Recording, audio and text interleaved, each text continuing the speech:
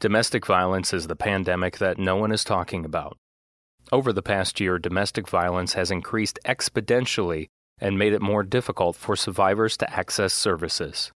In order to address the domestic violence problem in our community, Harbor House of Kankakee has developed a way for you to make a difference. Join the Community Commission to End Domestic Violence. The Commission educates and activates the community by developing awareness initiatives, specialized training, and prevention activities so as to connect survivors to Harbor House and change the cultural response to domestic violence, thus creating a safer, stronger community. Commission members meet the third Thursday of every month at 5:30 via Zoom.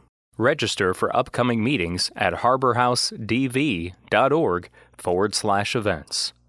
Together, we can end domestic violence. This message brought to you by Kankakee Podcast. To submit your nonprofit organization's PSA, email kankakeepodcast@gmail.com.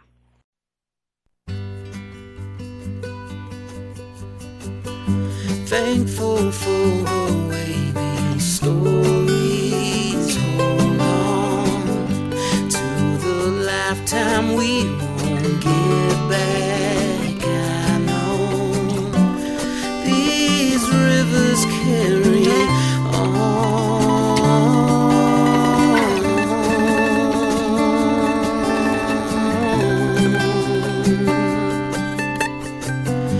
People tend to stick to you after time. Places tend to do the same as we do.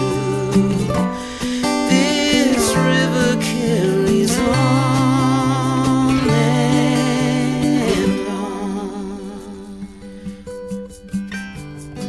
Hello and welcome to the very first episode of Kankakee Podcast. I am Jake Lamore, your host, and this podcast is all about the people and places of Kankakee County. And I can't believe we're doing the first episode. This is wild. It was really, at first it was hard to think of who the first guest should be for this podcast, because it's like, well, how do you, where do you start? There's so many people and there's so many amazing places in Kankakee County.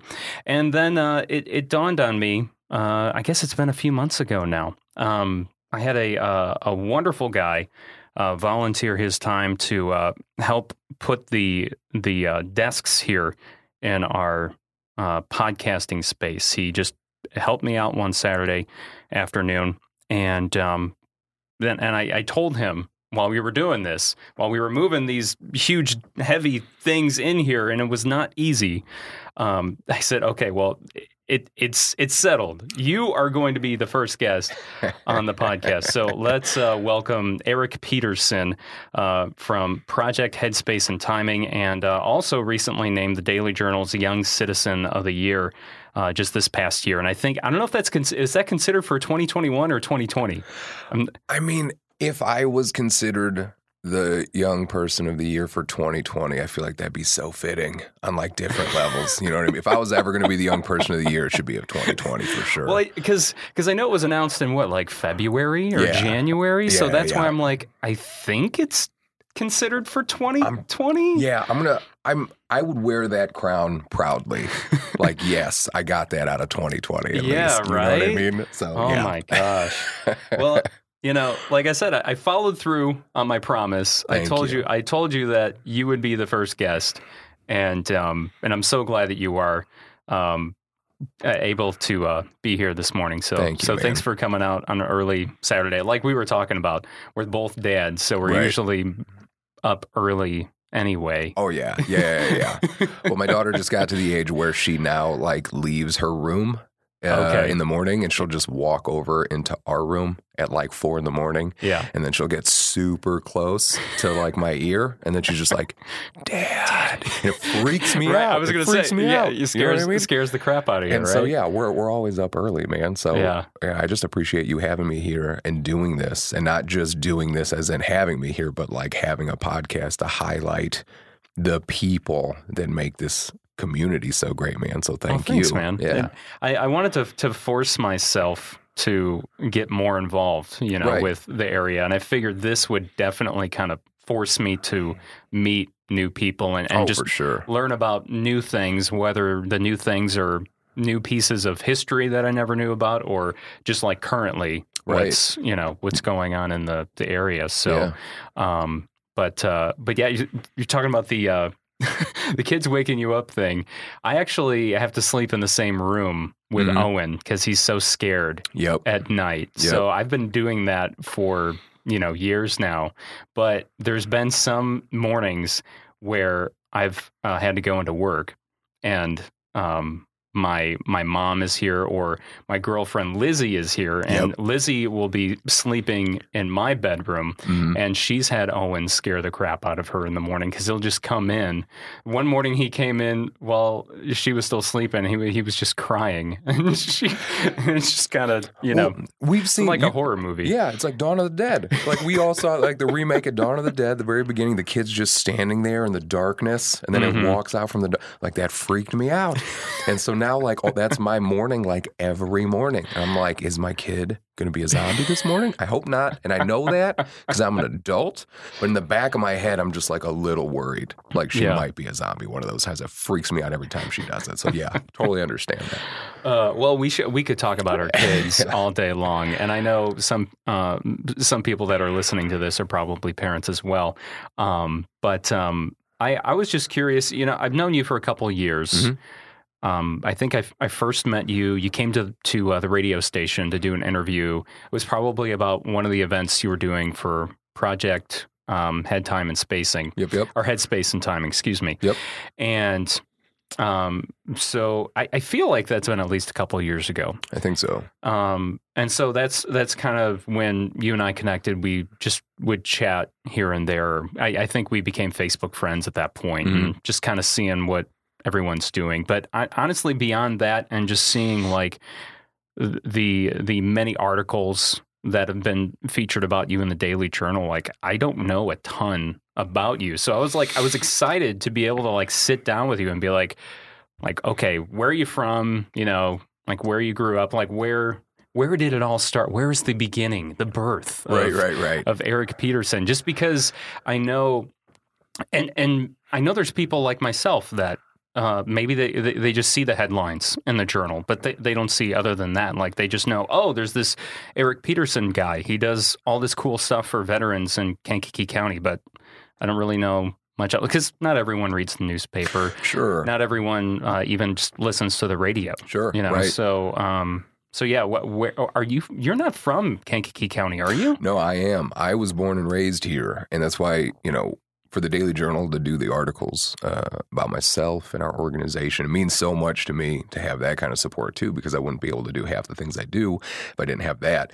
But I was born at St. Mary's, born and raised in Kankakee. Yeah. I went to Thomas Edison Elementary. Okay. And when I was a little kid, I got beat up a bunch. And so my parents were like, oh my God. Why? Because I was this just goofy there's little... my dog. Somebody's walking. You're gonna. I will go ahead before we continue. Sorry, Eric. Nope. I will introduce. You'll hear my dog Indy, probably once in a while during these podcasts. So I apologize for that. I still don't have like insulation soundproofing in our space here. He's keeping us safe. But anyway, so yeah, why did you get beat up? So I was bullied, I think I was always just an awkward little kid, and so when I was little, I went to Thomas Edison. I remember I would get beat up at the bus stop like all the time. And my dad worked third shift at the post office in Kankakee. So he would be home sleeping, and I would come home from the bus stop crying like I didn't even go to school because I just got beat up at the bus stop. And so eventually my parents were like, all right, we got to do something about this. So we moved, and we moved from Kankakee to Limestone. Okay. And so I started going to Limestone, and I wasn't getting beat up as much, but I was getting made fun of a lot because I was, Limestone, Herscher area, predominantly a lot Caucasian, you know what I mean? Right, yeah. And I am half Filipino, half white, which means nobody really knows what I am. Yeah, I was going to say, because you're in that gray area where people probably most of the time assume you're Mexican. I get Samoan, which I'm like, that's a huge compliment because I'm like, I'd be the smallest Samoan. Those guys are like 8 feet tall. You know what I mean? And then where are Samoans from?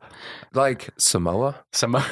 Samoa? I honestly don't know I'm a lot say about wherever the rock's Samoans. from. But that's right. He is Samoan, right. isn't he? That's why I'm like, that's such a huge compliment. Yeah. And then Hispanic people would speak Spanish to me because they thought I was Hispanic, and then that would almost confuse me because I'm like, if you think I'm Hispanic, maybe I'm Hispanic. Like maybe I am. If you think I'm you know what I mean? If you're confusing me for one of your family members. Yeah. But at Limestone, so I was just kind of a little different at first. Eventually, over the years, I made a lot of friends there and went to Herscher High School. I joined the Illinois Army National Guard between my junior and senior year. So I went to boot camp before I graduated. I had to have my parents sign stuff. And then after my senior year, I went to AIT, Advanced Individual Training, which was in Fort Benning, Georgia, to become an infantryman. And then I turned 21 in Fort Bragg because I was getting ready to go to Afghanistan the first time. So I was born and raised in this area. Which I didn't realize. Like, for some reason, I assumed that you were born and raised elsewhere and you ended up here. No, yeah. My dad has lived in Kankakee forever. My dad went to Kankakee High School, I think East or something, back when it was like 2, right? Oh, yeah. There was East Ridge and, why am I forgetting the other one? I have no idea. Westview? Yeah, that sounds right. Yeah. But yeah, so my family's been, my dad's side has been in this area for a long time. My mom came here when she was in her 30s or so from the Philippines. So yeah, I'd been born and raised in this area. That's why I kind of love this area so much. And I thought of leaving, as many of us do in our younger years. And what are you talking about? No. And I did. I got to take little vacations to Iraq and Afghanistan, and those must have been some nice vacations. I'm a big fan of hummus. You know what I mean? I just love hummus, and so I just kept going back. And then so I did the first tour. And the pita chips. It's good. Get a little red bell pepper or something on there. Get a little spicy. So did the first tour, came back, and then I got a job at Riverside Ambulance. And I started going to KCC to become a paramedic and worked at Riverside, loved it. I still talk to a lot of the guys from Riverside. Just those paramedics there were I'm very thankful that they're paramedics, I'll put it that way, that those are the people that are the paramedics. They were just outstanding teachers. And then during that time, I had an issue, several issues just being home, like just kind of transitioning from my identity as a soldier overseas and doing that stuff, and then coming back home. And so I took a job as a private military contractor where I functioned as a medic. And I did another like two tours, 2 rotations in Iraq with the State Department, and then another 3 with the DOD in Afghanistan. Wow. Yeah. So how many tours total is 6. that? Yeah, that's a lot. So in the private contracting community, like my friend, I have several buddies that they have no idea how many times they've been deployed. I asked one of my buddies, and he thinks it's maybe 18, something like that. Oh my gosh. Yeah, because that's their job. They leave for 3, 4, 5, 6 months, come back for a month, and they just keep that rotation. So it was much more difficult for me to do, but and you're talking about specifically in the private contracting. You wind up overseas a lot more. Yeah, I mean, when the military, I imagine it depends on your unit and stuff, and what your job is. But as a contractor, especially a security contractor, usually they're going to send you to a high threat area. That's your job, depending on what you signed up for. Yeah. So I did that for a while, came back at the request of both my wife and the Afghan government, because we kind of got kicked out. They kind of kicked us out of Afghanistan because they said we were too aggressive. I'm like, whatever, man. We weren't that bad. So after that, I did executive protection for an Indian chief out east for about a year. His tribe had split in half, and half of his tribe he had like a lot of properties that he owned and factories and stores and things, and it was all on reservation territory. And luck would have it that at the same time his tribe split in half to take half of his stuff, my contract, we all were getting kicked out of Afghanistan at the same time. And so the powers that be, it ended up being a lot of us. He hired a bunch of ex-private military contractors and a motorcycle club from Texas to go and protect all the stuff for a year. That's a real story. And I didn't know the details of the job until I got there. I needed work. I called a buddy of mine, and he's like, hey, we're up in blah, blah, blah. We're doing an executive protection detail. It's pretty good. It pays well. You know, if you can get out here in the next couple of days, I think you'll like it. And a buddy of mine from St. Louis that I was in Afghanistan with, he was on his way there, so he picked me up, and we went out there, and we get up to this beautiful mansion out on a lake, and it's like 1 a.m, and we're greeted by our and where was this at exactly? I know you said New York. This was New Upstate. York. Upstate New York. There's still some reservations. Oh, yeah. Yeah. Okay. And we met our old project manager from one of our private contracts in Afghanistan. And he's like, okay, guys, so this is what we're doing. And then he told us, like, all right, this is what happens. So this is like the what is the Expendables kind of like maybe like a stuff? Great Value version of the Expendables. Like I wish I was that cool and I had super witty, quick like quips, to throw out there all the time. It just reminds me of movies like that. Like all these ex-military guys are now so ridiculous. And yeah, sorry, I didn't mean to interrupt. It just made me think of that. And so we're up there, and I'm just sitting here going, like, at the time it was like 2014. I'm like, dude, where am I? So I worked that contract for a year. We got most of his property back. The way it works, as far as I know, so shady. So the way it works, as far as I know, is that, like, on reservation territory, typically a lot of the local police would not get involved with kerfuffles, I'll call them, unless there was an absolute threat to like life, limb, or eyesight. They'd kind of stay out of it. So what happened was, this tribe that split up, they just kind of moved in, strong-armed the existing people there out, and then they took over certain properties. And so they grabbed us. Now, we didn't have weapons or anything like that. We just went in there and just it was more like rugby scrums. We're just like, listen, get out. Like, this is his stuff. We're taking it back. And the cops would sit on the other side of the road. Like, they were there. Watching you. Yeah. But they're not getting involved because it's on reservation territory. Yeah. But they're probably just making sure that you're not going to, start beating up people, shooting, and all that. Exactly. And this happens more often than I knew because there are that's happened before on other reservations. Yeah. I mean, I don't know how many reservations are in the United States, but I have no idea. There has to be.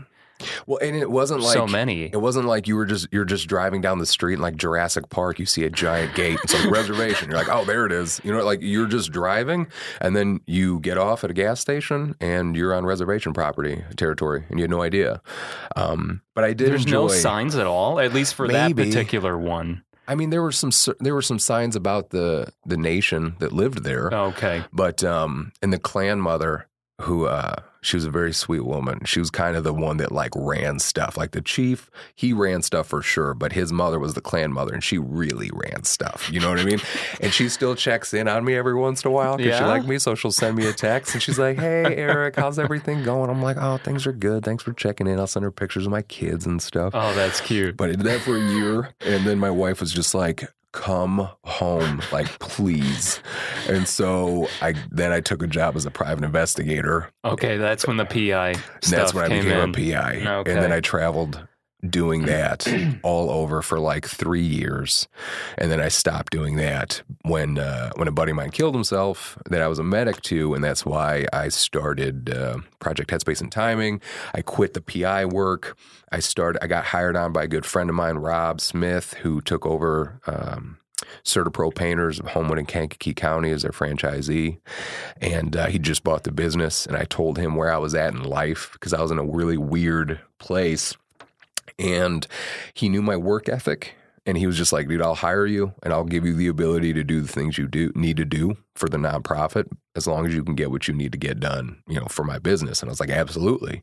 And so then I started working there, which was a blessing because it allows me, to do all the things I need to do, which having that work-life balance, man, it's hard. It's so hard for so many people. Oh, right. Oh, yeah. But very thankful for that too. Wow. Man, I've got so many questions now. Let's go. Yep. So let's backtrack a little bit. Let's talk about just joining the military. Okay. It was the Army. Mm-hmm. Army National Guard. Yep. Army National Guard. When did that come into play for you? As far as like, when did you decide, okay, this is what I want to do? Or was it just kind of like, I'll try it? I mean, did it have to do anything with, being bullied or picked on? Or I think it's probably an amalgamation of things. Like or did your family have a military background? I know that obviously influences, there's I have cousins who followed in their dad's footsteps. They all, they ended up joining military and being on the police force and things like that because their dad was a U.S. Marshal. Then he worked for the DEA. Oh, cool. So they just kind of like saw dad doing this stuff. They grew up with it, so they ended up joining the Marines and being, like I said, on the police force and all that stuff. So I wasn't sure if you had like a similar experience. So, well, my grandfather was a pilot in World War II, which is awesome. That's so cool. I have all of his medals. Like all my medals are in a box somewhere. Like I don't know where they are, but all my grandfather's medals are in a super nice shadow box that I have out. You know what I mean? Like if my house was on fire, I would get the kids and the medals. Yeah. But my uncle was a Vietnam veteran. Yeah, is a Vietnam veteran. My father, he did not, but my grandfather, my uncle did. So there was a military presence in my family. It wasn't like overbearing by any means. There was no pressure to join. But so you weren't like a military kid. Right, no. Or military brat or whatever they call them. Yeah. I was directionless. I don't mean for that to sound as bleak, I guess, as it does, but I was, Well, you were what? How old? 17. Yeah. Yeah. And I was just like, I was starting to think about what I wanted to do. I didn't want to do college because I had no idea what I really wanted to do. I wasn't ready to make that type of investment, like into going to college. And so the only recruiter that ever came to our school was an Army National Guard recruiter. And he came to our school and he talked about everything. And I was like, this sounds like a pretty sweet deal. Like, I'll do this. And it doesn't sound like we're going to deploy anytime soon, huh? And I'll join. I'll get my feet wet. How did that work out for you? Super well, by the way. And I figured I would just get my feet wet, see how it goes. If I like it, maybe I could go active. If I don't like it, no harm, no foul. I'll do my time. I'll get out. And I did fairly well in the ASVAP. And then my recruiter's like, yeah, but if you're in the infantry, you get to shoot awesome guns and stuff. And I was like, that sounds so cool. I'm 17. So I signed up for that. And as soon as I graduated high school, my unit was just, we had like all this Vietnam era gear. And I had this really old, so I was a 60 gunner, which is like the M60. They called it the Pig. If you've seen, what is that movie? Full Metal Jacket. Okay. What is his name? It's been so many years. It's been a long time since I've seen that movie. That machine gun is in that movie. Like it's an old machine gun. And then all of a sudden, one day, we got all this new stuff. And we're like, oh, cool. We're all getting new. And then like the next day, they're like, hey, you guys are going to Afghanistan. We're like, oh, we should have saw that coming, huh? Oh, man. So I'm 20. Talk about a bomb. Yeah. A truth bomb or whatever you want to call it. Yeah. So I was like 19, 20. And I was like, okay. And, I joined. So this is what I got to do. So this is how I'm going to know whether or not I want to continue to do this with the military or not. So I'm like, okay. And I just met my wife at the time. Like we just started dating and I laid everything out for her because I was like, listen, I just found out I'm going to deploy. We did it. I told her this at Northfield Square Mall. I remember it like it was yesterday. I was sitting next to the water fountain in the food court when we still had water fountains. There's still a water fountain. They're still there. The water fountain came back. They're back? They're back. Yeah, gotta go because, back. there That's was a cool. long stretch when they were turned off. Yep. And then in recent years, at least one of them is back Nice. on. Yeah. But anyway, Yeah. So what year? I know you said you were 19 or 20 at this time. Yep. What year was that? See, I joined in 2005. So excuse me. And I graduated in 2006. So I'm thinking somewhere between 2006, 2007. Probably Okay. 2007 when I found out. So this was when, because Obama became president in 2008, right? Yes. So, but wasn't he the one that made the big push to get back into Afghanistan? I feel like, if I remember correctly, when he came into office, that was like one of his first things that he did, wasn't it? I'm not really sure. I remember the election because I was in Afghanistan when Okay. we voted. Oh, okay. So you were there before then. So yes. it must have started before Obama was Right. in office. But yeah, so then I did the first tour. I really enjoyed it. I enjoyed the military. I enjoyed it. It definitely brought more positives than negatives into my life and gave me a good foundation that I could build at least the rest of my life on. But I wasn't sure if I was just built for the structure of the military. So I did my time. And it came time for reenlistment, and I was just like, no, I think I'm good. So I got out, and I thought I was done. But it's just like when you think about whatever it was you did in high school, whether it be like football or band or anything, you have those super long practices. And at the time when you're a kid, you're like, oh, this is the worst. I don't want to do this anymore. And then as an adult, you're like, man, I miss that. I had a lot of fun doing that. That was, I kind of miss that stuff. And so I realized that, and that's kind of what got me into going into being a private military contractor. So that's how I kind of fell into that. And I wouldn't have qualified to be doing that stuff if I hadn't been both a paramedic with shooter experience. Because if I just would have been Army National Guard infantry, I wouldn't have been able to be a private contractor, because there are certain things that they look for, that they need a certain amount of skill sets, which I'm not saying National Guardsmen don't have by any means. I'm just saying I wouldn't have been qualified at that time. Mm-hmm. But they needed paramedics really bad, and they really needed paramedics that had shooter experience. And so that's how I got pulled on with the State Department. So I was just kind of thankful that those things fell into place. So when you went private, Yep. that was with the state. Yeah, so the State Department, they have contracts that they give out to private military contracting companies. So the most prominent one that a lot of people are familiar with is the one called Blackwater. So Blackwater, and a lot of movies have like emulated Blackwater, and they'll make this group of like mercenaries, and they're all bearded up and tattooed, and they're called like Black Forest or Black Bear or something. But that's the most well-known one. And after Blackwater got into an incident in Iraq, a company named Triple Canopy took over for Blackwater, and that's the company that I got hired with. So I got hired on by Triple Canopy that was being subcontracted by the State Department. And so I was doing that for a little while until I ended up going to the Department of Defense with another company called Global. And they were operating in Afghanistan, more or less doing the same things that I was doing in the military. It was all security. I was on an advanced team. So I would go to areas. If there was going to be a meeting in any particular area, I was on the team that would go to that area first, secure the area, make sure that everything was good, locate hard rooms, like a room that we might need to put somebody in if things happen or whatever. And then we all had our specific jobs to do. And so these meetings, were they for just like a private company? They would be for members of U.S. aid. They would be diplomats. No, not really. I didn't do much diplomatic stuff.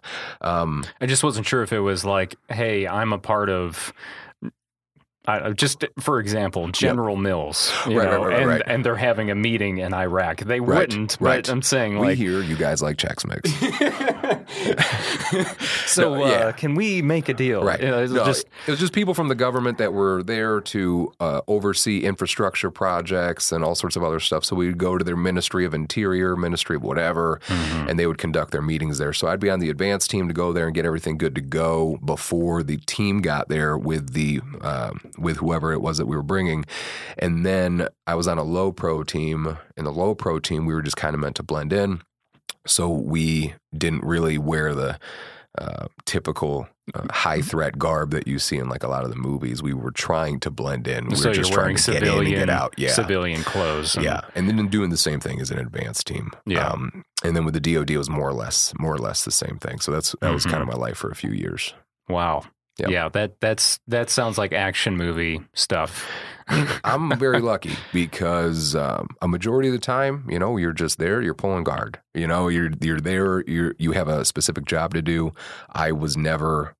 I'm honored because I have worked alongside and been trained by some of the guys that have done some of that movie stuff. You know what I mean? But where they were attacked, right? And we'd been attacked. Don't get me wrong, like in the military and things like that.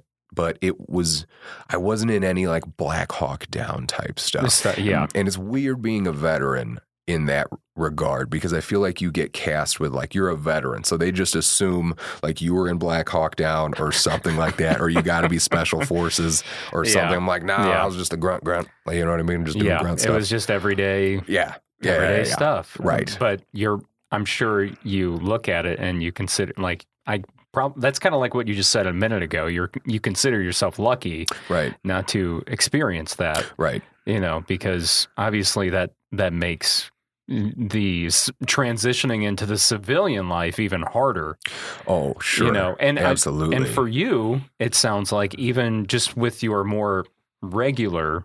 More normal experience in the military, even coming out of that into civilian life is hard enough. Oh, yeah, absolutely.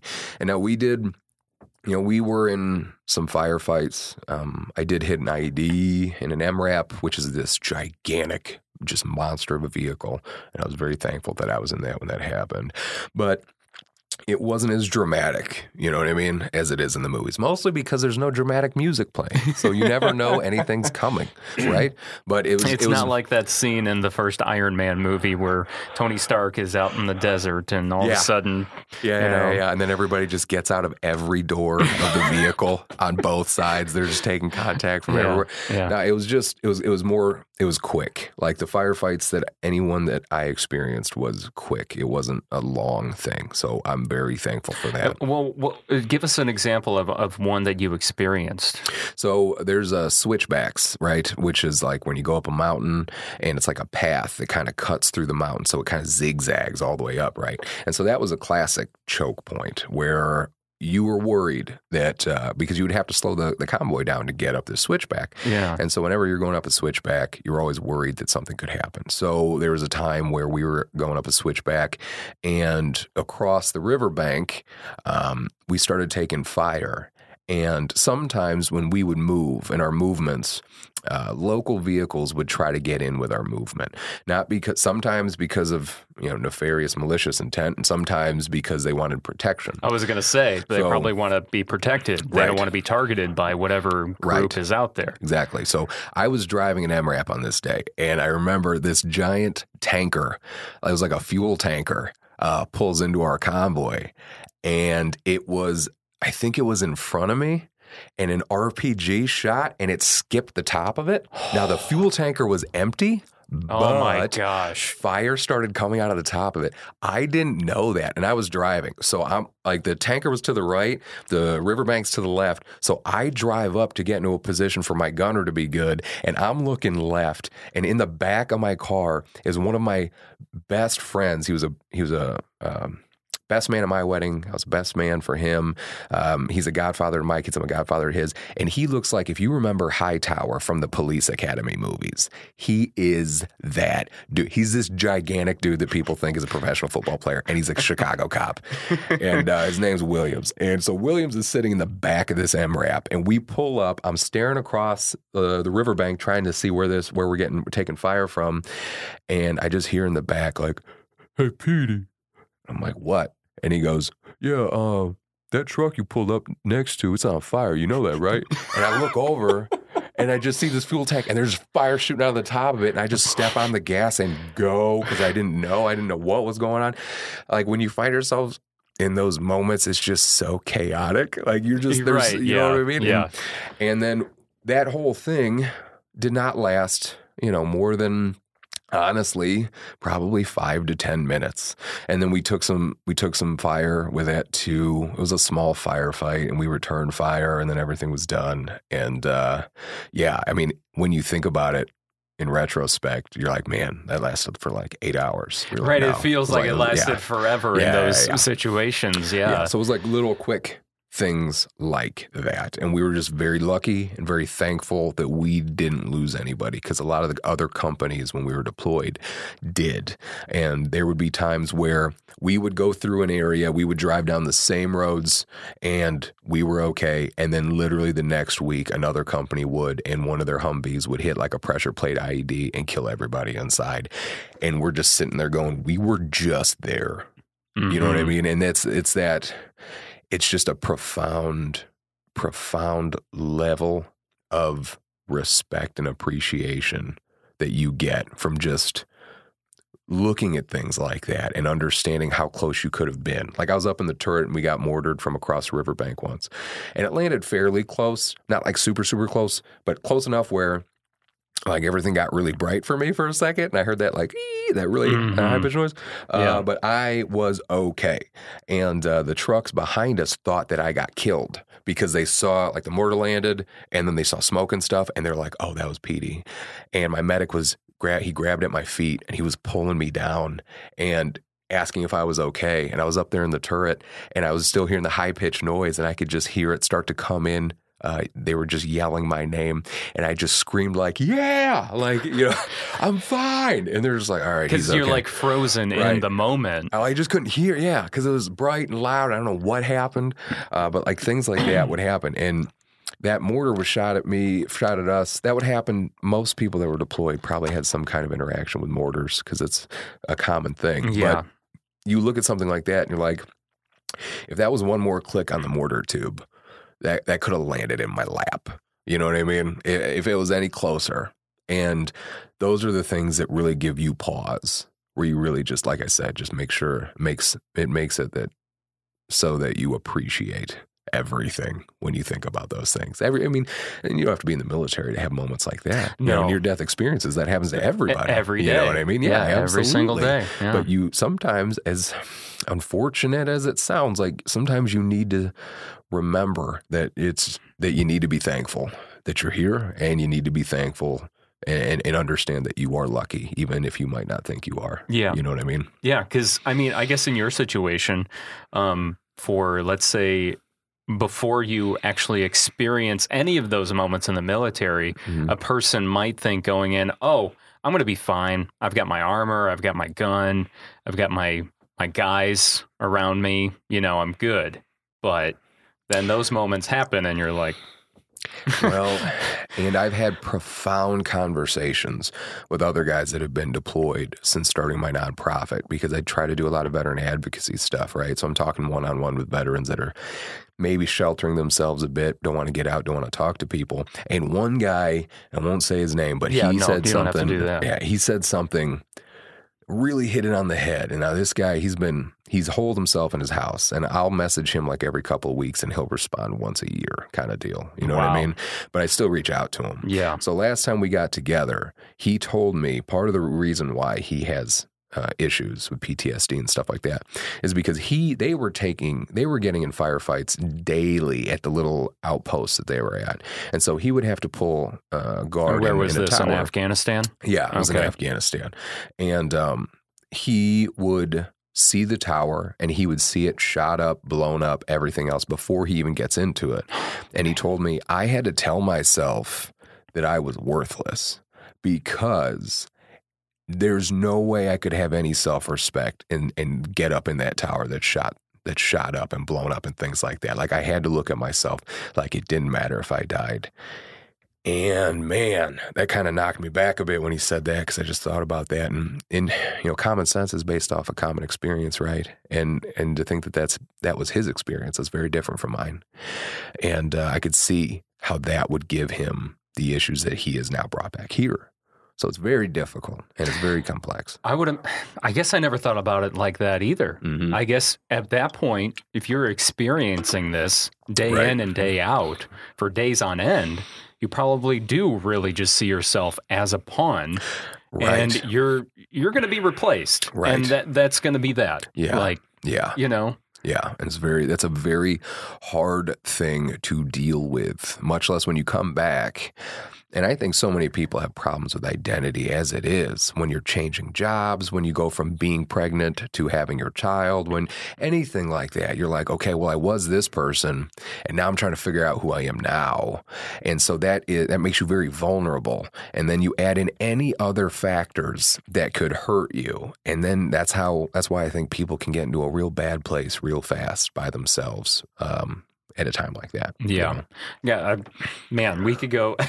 I have still like so many questions from like your military experience, but I want to make sure that we get to like obviously the work that you're currently doing. Yes. And how that comes into play, and, getting back to, the veterans in Kankakee County. We have a huge veteran population in Kankakee County, stemming from as far back as, well, obviously a lot of World War II veterans aren't around anymore, but, it obviously stems all the way back then to present time. Right. But with Project Headspace and timing, I know you had mentioned that you started that when your friend had committed suicide.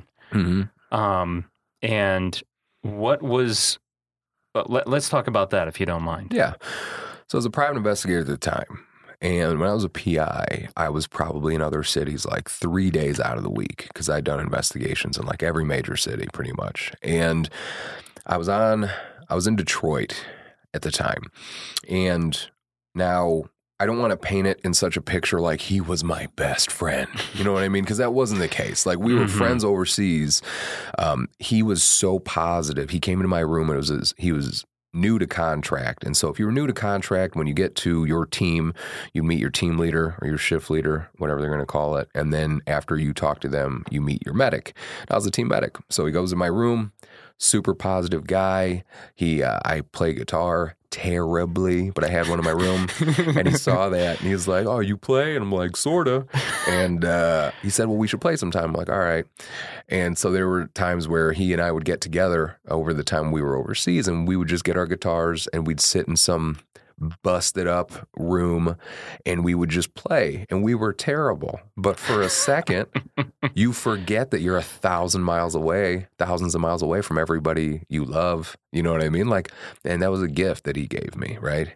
And so we lost touch over the years as that happens. And when I was in Detroit, I saw a GoFundMe come across my Facebook, and I saw that it was a GoFundMe for him. And I'm like, okay, well, maybe he's just in the hospital or something. And it was because he was on his way to work, I believe, on a Thursday morning, and he pulled out a service pistol and just ended it. And I remember the drive because I remember what the roads looked like. I read that happened. I got in the car and I was like, I need to go to the gym. I need to get something. I need to get this out. And my turn came up to the left, but I just kept driving straight. And before I knew it, like I was just white knuckling the steering wheel, and tears were coming down my face. And I just didn't if it could happen to him, it could happen to anybody, right? And when it happened, and like all those cliches are true. They're all true. They happen to the most positive people that you're like, that person doesn't have any problems. Don't say that, because they might. And I was so blown away that it made me question if he could do that, then anybody could, then I could. That could be anybody. And so I kind of was in a little bit of a dark place for a while. I relied on a lot of the guys that I served with and my wife and my friends. And it got me to read a book by Sebastian Junger, war journalist. And the book was called Tribe. And it's a wonderful book, a short book, just about the issues that people that veterans have transitioning into the civilian world. And in it, he suggested to do a town hall meeting and let veterans share their emotional perspectives of war. I'm like, well, that's a great idea. So I went to the village of Mantino for the first time, and I told them what I was trying to do. And they were like, yep, you can take the Leo Hassett Center. You know, typically it costs this much, but don't worry about it. And they were so supportive. I'm like, wow, okay. Like little things like that really help, because when you're vulnerable and you have to ask for help, anything that presents as a barrier could just keep you'd be like, you know what, never mind, I'm not going to do any of this anymore. Exactly. And so you're so afraid to do that. Yes. And so thankfully, everyone in the community was just like, whatever you need. Yep, let's do it. And we had like 10 people show up, right? And so the first time you do anything out in public, you know what I mean? It's just such a punch in the gut when it doesn't go as well as you think. But it happened. It happened. And a veteran, an Iraq war veteran, got up there and he shared his story. And it was a very powerful one. And his mother, at the very end, gave me a huge hug and cried. And she said, I had no idea what he had been through. I did not know. I did not know how to ask. And the veteran the next day texted me and said, man, that was the best night's sleep I'd had in a long time. Wow. And then all of a sudden, I was just like, all right, yep, this is the right thing. This is what I got to keep doing. I got to keep doing this. Because if it helps one veteran, everything is worth it. Every hour, every second, all the blood, sweat, and tears of sleepless nights. If I can help one, great. Then it's worth it to me. And then that kind of just solidified my stance from there. And I started volunteering at the Veterans Home. I was really just bringing beer out there, and nobody told me I couldn't do it because the veterans out there are so cool, and they have the coolest stories. They have stories way cooler than like Captain America. When you talk to some of these guys, you're just like, what? Yeah. You did that? Yes. And he's just like, yep. And I'm like, one of the guys out there, he'd been shot down on a plane, not once, but twice. He treated over 1,000 guys in Korea. He removed an appendix in the field with nothing but a scalpel and a book.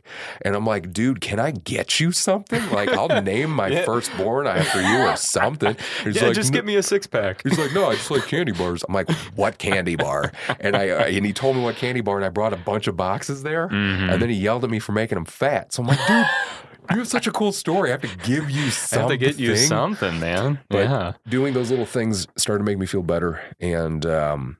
And then I just started to get other veterans together, and I tried to figure out how to bridge the gap between veterans and their communities, because their communities are super supportive, ours especially. Mm-hmm. You know what I mean? Everybody's like, yes, we love to support troops, but sometimes they don't know how, and you have a lot of veterans that need that support, and then they don't know how to ask. So it's about creating those environments where that dialogue can happen. And so that's kind of how that all came to be. So when you had that first meeting, was it deemed Project Headspace and Timing at that moment, or did that name come later? And what does, and I know a lot of people, like when I first heard it, and actually for the life of me, I don't remember what the meaning is behind the name. And I don't know if I'm sure it's got to be something to do with the military, but obviously I don't have a military background. So what does that mean? So it wasn't, I always had that name in my head. Before I started a nonprofit, I was like, if I ever do, that's what I'm going to call it. Because so in the infantry, depending on what your experience is, one of the biggest and baddest and most fun guns to shoot is the 50 cal machine gun, right? The big one. And now when you're using a 50 cal, at least, and I think things might have changed in the years since I got out. I believe that they have. But at the time that I was in, to use this big, powerful weapon, before you took it out on mission, you needed to use this little tiny headspace and timing gauge. And what that was, it was 2 pieces of metal connected by a chain, and you would check you had to check your 50 cal to make sure that it was in working order with this gauge. And so this little teeny tiny gauge is responsible for making sure that this big bad weapon can fire. And so I loved that. I loved that name. And I wanted to give the nonprofit a name where grunts would hear it and be like, that's awesome. Because whenever I would go and do speaking engagements anywhere, and somebody would say the name of the nonprofit, the best is when like some Vietnam veteran in the back just like looks up and he's like, nice. I'm like, thanks, man. That's for you. That's exactly why I wanted to call it that. It clicks. He knows. And then the headspace and timing also obviously double meaning. You know what I mean? The headspace that you're in, the timing after service. So, now I totally get it. Yeah. Well, it's comparable to that little device. Yes. It checks to make sure if everything's all right. Right. That's it. And that's all. But it's a very important job. You know what I mean? It certainly is. Wow. I didn't. Yeah. See, I can't remember if you had told me that before in any of the times we talked. But knowing that now, it brings. It's more powerful. Right. And I wanted to make sure people knew what that was, because there's so many people that aren't in the military that might know or have heard about Project Headspace and timing, but they're like, well, that's a weird name. Right. What the It's heck? long. It's got a long email. I should have thought that one through better. I wanted FAT, PHAT, but that was already taken. I'm like, man, I should have known that would already be taken. Then they would think you're like some rap or hip hop group. Maybe one day. That could come. You know what I mean? We have to trade in the guitar for some beat. So I could be terrible at that instead of terrible at the guitar. I'm just twanging away trying to play my John Mayer or something like that. You know what I mean? I can play 4 chords super well. Gravity. Yeah, that's all you're going to get out of me is 4 chords. So, I mean, Project Headspace and timing has been around for some time now. Mm-hmm. What are the big issues and barriers that veterans in Kankakee County are up against right now? Just from your interaction with some of them, what are the biggest things that they are up against? It definitely changed because of COVID. I think so much, obviously. Yeah, so everything. much changed because of COVID. But it's like, in my opinion, you have 3 types of veterans, right? You have the veterans, well, excuse me, maybe 4, I guess. You have the veterans that are fine. They don't need help. They're good. Whatever they need to do, they figured it out. And then you have other veterans that need help. They seek that help and they get the help. Great. And then you have veterans that need help, will start to seek it. And like we were talking about earlier, when they meet that first barrier, they're just like, okay, I'm done. I'm not doing this anymore. And they quit.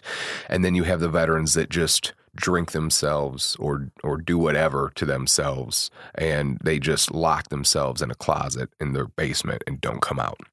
And that group is very hard to get to, but the demographic of veterans that I really try to work on the most is those that get help and then, break off when they hit that little bit of resistance. So like doing the advocacy thing is just being there for another veteran, letting them know that, hey, like I understand, I get it. And you don't have to be alone if you don't want to be alone. If you want to be alone, great. But if you don't want to, I'm here. And I don't care if that means we just sit here in silence, we get a coffee, we get a beer, whatever. And just to make sure that when we get with those veterans, we get them to the help that they need. And it's so much more complex than I initially thought it would be. And I truly believe generations from now, they will look at the way that we treat mental health the same way we look at the Salem witch trials. We're just like, you used to do what? Like, that's what you would do? Well, shoot. I mean, it's even that way now. We look at the procedures they used to do out at the state hospitals in the area. Frontal lobotomies aren't that old. You know what I mean? They did that stuff. Right. We look at that and we're like, what? And the whole hydroshock therapy, which I think is actually still a thing to some degree. Yeah. But yeah, you look at the pictures with the tubs and things like that, and you're like, my God.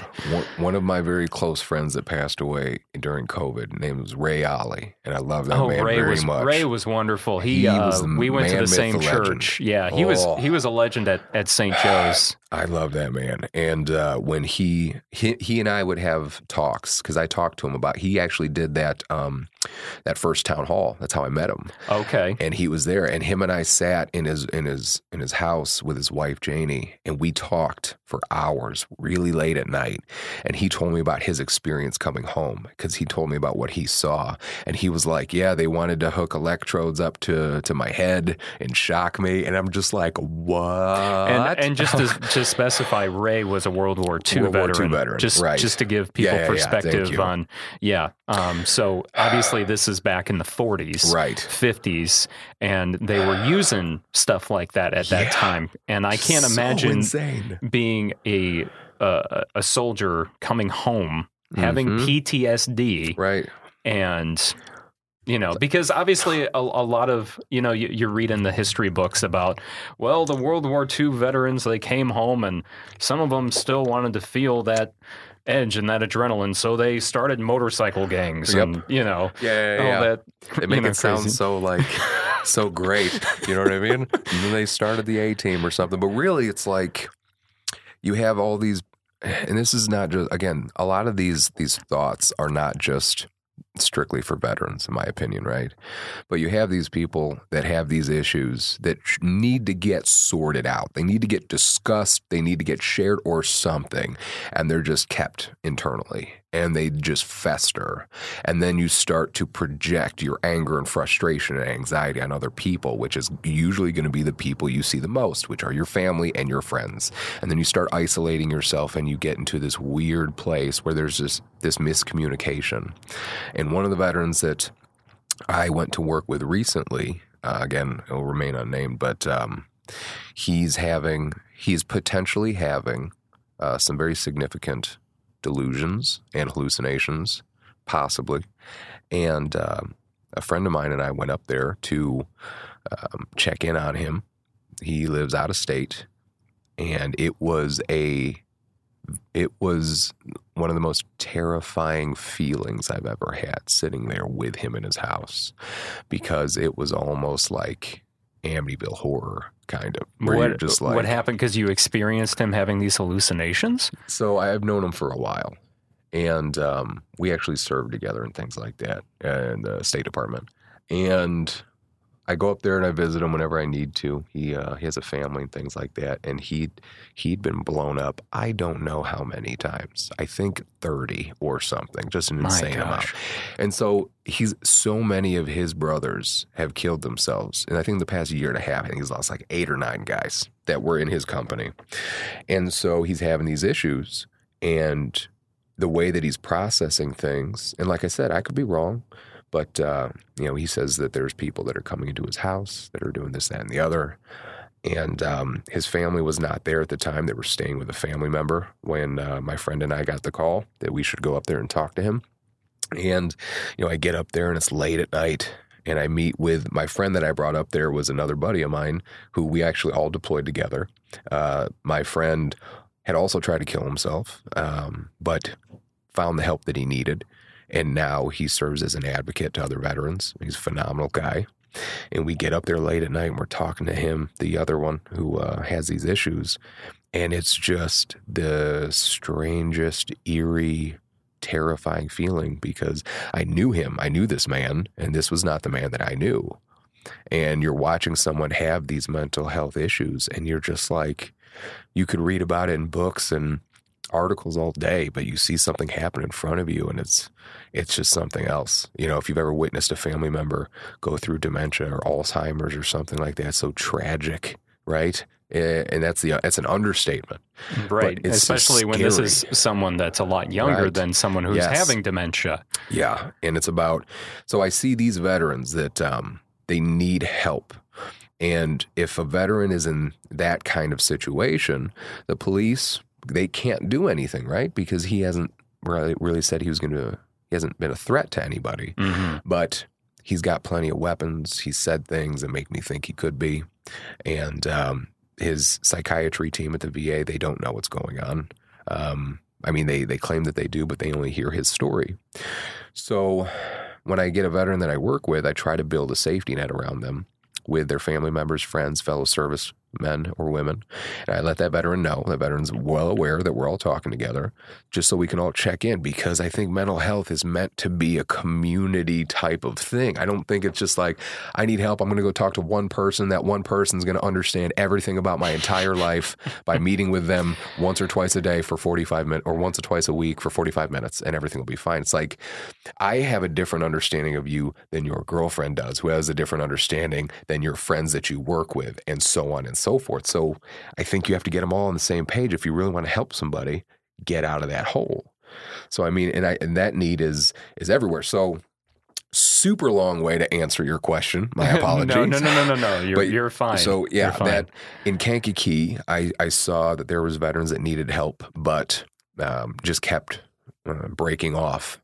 And like, there's many veterans that I've brought to Hines into rehab. I started bringing veterans there, and I was a little bit more authoritative when I started this, because I would find out that a veteran needed rehab, and I'm like, all right, I'm going to bring you, we're going. And then I would bring them, and then they didn't want to go for the right reasons, and then they would get out and fall right back to where they were because they didn't want to go. Yes, it's all about the person has to put the work in. It doesn't matter how much they're pushed, they have to want it. So after that, I began changing things around, getting, that safety net involved, telling them what the window of opportunity looks like when you have somebody in that moment where you're like, they're asking for help right now. If we act right now, we could get them into treatment. They want to go, and they're going to do it, and they're going to do what they need to do. And sometimes that means that a veteran's calling you at 2 a.m. and they're just like, I got to talk to somebody. Well, that's your window, because if you wait until 8 a.m, maybe they don't want to go anymore. Yeah. You know what I mean? Right. And so once you have that safety net and everybody knows what they're looking for,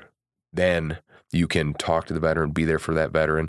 Hopefully, when you see that window of opportunity, you can capitalize on it and you can get them over to the next method of treatment, whatever it is that they need. And everyone's different. Some people just need to go fishing with some other guys or girls, or some people need to go talk to a therapist once a week and they're fine. Mm-hmm. Others might need like inpatient psych, unfortunately. And that's how it is. But you'll never know until you get a lot of the people in that veteran's life on the same page, so we can all start talking to each other. So I found that need, and it was there before COVID.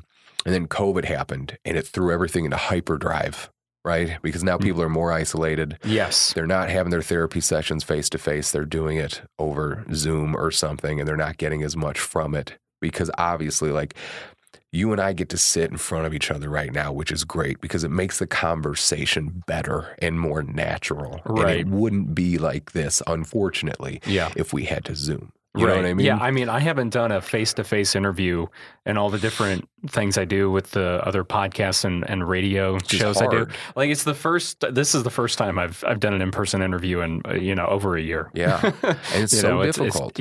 I'm sure you, I mean, I imagine, because I don't do that. You do. Right. I have to imagine there's something there that's missing. A little bit. You know what I mean? There's a little bit that you're missing, sure. And you have so much, like, with technology that can affect it and then just make it not as natural. Right. And so that had a really negative, and that may not impact things such as interviews nearly as much. But I think when it comes to like therapy, you gotta be there with somebody, I think. You gotta be there sitting with them. You know what I mean? Yeah. So we definitely saw a need during COVID when really people were in isolation, I think. Yeah. Oh, definitely. Even like you said, it just kind of put things, snap things into hyper speed, so to speak. Absolutely. So, now I wanted to get, you've talked about PTSD a little bit, but there's so many different views and angles on PTSD. And when it comes to veterans, I mean, anybody can have PTSD, obviously, but when it comes to veterans, and just the general public understanding PTSD from a veteran's standpoint, how do you explain it to people? Because you can have PTSD from the military, and you may never saw any action when you were in the military, but you have PTSD from an experience, or maybe you didn't have a bad experience. It's just from being in the military itself. So I was just wanting to get you to kind of try to explain, just so people have a better understanding of. Yeah. Well, it's the one thing that's tough with PTSD is because you have that, and it's like a big blanket statement, right? It could cover so many different things, like you said. Yeah. Maybe it's because you're a victim of sexual assault. Maybe it's because you were blown up. Maybe it's because you had a really aggressive, threatening boss, and you finally quit your job, and you're just now realizing you have PTSD from your old employer. So I think I didn't realize that I had it until my wife pointed it out, really, because we would be at grocery stores, and she would always bring up like how anxious and irritable I get the more people that are around. I just get different, and I'd never really noticed that kind of stuff before. It's hard. It's characterized by so many different things, right? Like anxiety and depression, frustration, irritability, that could all stem from one traumatic event. It just depends on what that, or multiple smaller traumatic events over a course of time, like I was talking about, like an aggressive employer or whatever. So it's hard on how to, in my opinion, on how to really put a specific label on it. And it can manifest in so many different ways, but the common ones are, anxiety and depression and irritability. as it gets more advanced, depending on what caused it. And again, this is from an unprofessional opinion, really. Like I'm not, a doctor by any means. I wanted to get a veteran's take on it, Depending on what that veteran saw, if that veteran got blown up an excessive amount of times, every time they would go over a culvert or something like that, then maybe every time they go over one when they're driving, they have flashbacks. I never really had flashbacks. There've been moments where I wasn't sure where I was. And I've definitely had moments like that, but I've never had like a very vivid where I thought that I was somewhere else. But obviously that's another common one too. Yes. But yeah, so PTSD, I feel like in the years that come, if they haven't already, it's really going to get split and dissected into a lot more manageable pieces, right? Because I just think, like I said, it's just so vague and it can encompass so many things, and we're just starting to understand so much about it. And as far as I know, the DSM-5 or whatever it is that psychologists and stuff use to diagnose, I don't think PTSD was in there for like a super long time. Like I think it took a while before that ever got there, right? Yeah. So I think there's still a lot to learn about it. And I just think that if you don't understand that you have a problem, it's so hard to treat it because you have no idea, right? And you just think that you're being you, and your family sees that you're being different, and neither one of you knows how to talk to each other about it. So it just festers until it turns into something very unconstructive. And then in some situations, unfortunately, it can do a lot of damage, Yeah. It's important to seek out help. Right. Like we've been talking about. Yeah. So we're getting short on time. So let's wrap up with how can people get in contact? How can veterans get in contact with you? And also how can people that aren't veterans get involved with Project Headspace and timing? How can they get in contact with you, or what are some of the things that you currently need help with your organization?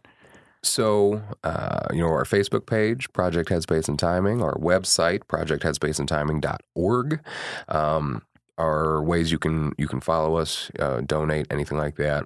If you need to reach me personally, my email is Eric P, ERIC, P's and Paul, at projectheadspaceandtiming.org. You can reach out to me that way too. As far as things that we always need help with, our long-term goal is to build a transitional tiny home lodging facility for homeless veterans, equipped with a community center and a treatment facility. As we move forward with that, which I'll always keep updated on our different social media accounts, we'll always need help there. Our veteran advocacy program with both St. Mary's and Riverside Amita in Riverside that we're working on right now. We always need support and help with that. And we are trying, hopefully, depending on what the rest of this year has to bring, doing a small festival in Mantino, August 14th. We did Heroes, Hogs, and Hot Rods in 2019 pre-COVID. Went very well. We're going to try to do something similar this year, albeit pared down probably because of the world we live in today. Right. We'll have to figure out the safe way to do it. Right. Yeah. So we'll be doing things like that too. So we always have different projects going on. We always try to keep it updated on those sites. So that's definitely the best way to follow, see what we're doing, and see if you agree with what we're doing enough to make any sort of contribution. Wonderful. Well, Eric, thanks for being the first guest, the first episode. Yeah, man. On Kankakee Podcast. And thank you for, these desks. Right? The way we set them in here is the way I left them. I think it's perfect. You like it? I think it's perfect. Yeah. It looks great. It's like it's not too cluttered. It's just spread out enough. This is perfect, man. You kind of feel like you can just spread out. So I can't thank you enough for your help on absolutely on getting these in here. That was very kind of you and really helped get the ball rolling. On this podcast. Absolutely. Please support Eric and Project Headspace and Timing, and we'll definitely want to work with you in the future. Sure. With making sure getting the word out about Absolutely. your organization and getting the help and the funds and all that stuff that you guys need. So I'm Jake Lamore. Thank you for listening to the first episode of Kankakee Podcast, the podcast about the people and places of Kankakee County. You will be able to find a new episode every single Monday from now on at kankakeepodcast.com or wherever you listen to podcasts, all the major apps like Spotify, Apple Podcasts, Google Podcasts, all that fun stuff, Amazon Music. You can find all of us there. Please subscribe, give us a rating there, and a review too, if you can do that, because it really does help and go a long way. You can reach out to me on social media. We're on Facebook, Twitter, and Instagram at Kankakee Podcast. You can also sign up for our mailing list at kankakeepodcast.com. There's also a contact forum that you can fill out if you want to contact me there, or my email is kankakeepodcast@gmail.com if you're looking to be a guest on the show or just have any comments, suggestions, whatever it is that you need to get a hold of me about. You can shoot me that email, kankakeepodcast@gmail.com. Now, I will tell you the next episode that is going to be released is going to be on Monday, May 17th, a week from this one being released, and it will be with the the Kankakee County Museum, because Nice. we're going to be working with them once a month on a episode that'll be historically based, which I'm very excited about. So I believe that's going to be the next episode coming your way. So thank you so much for listening, and I can't wait to get to know more of you as we continue Kankakee Podcast. So thanks Very again, cool. Eric. Yeah, thanks, Jake.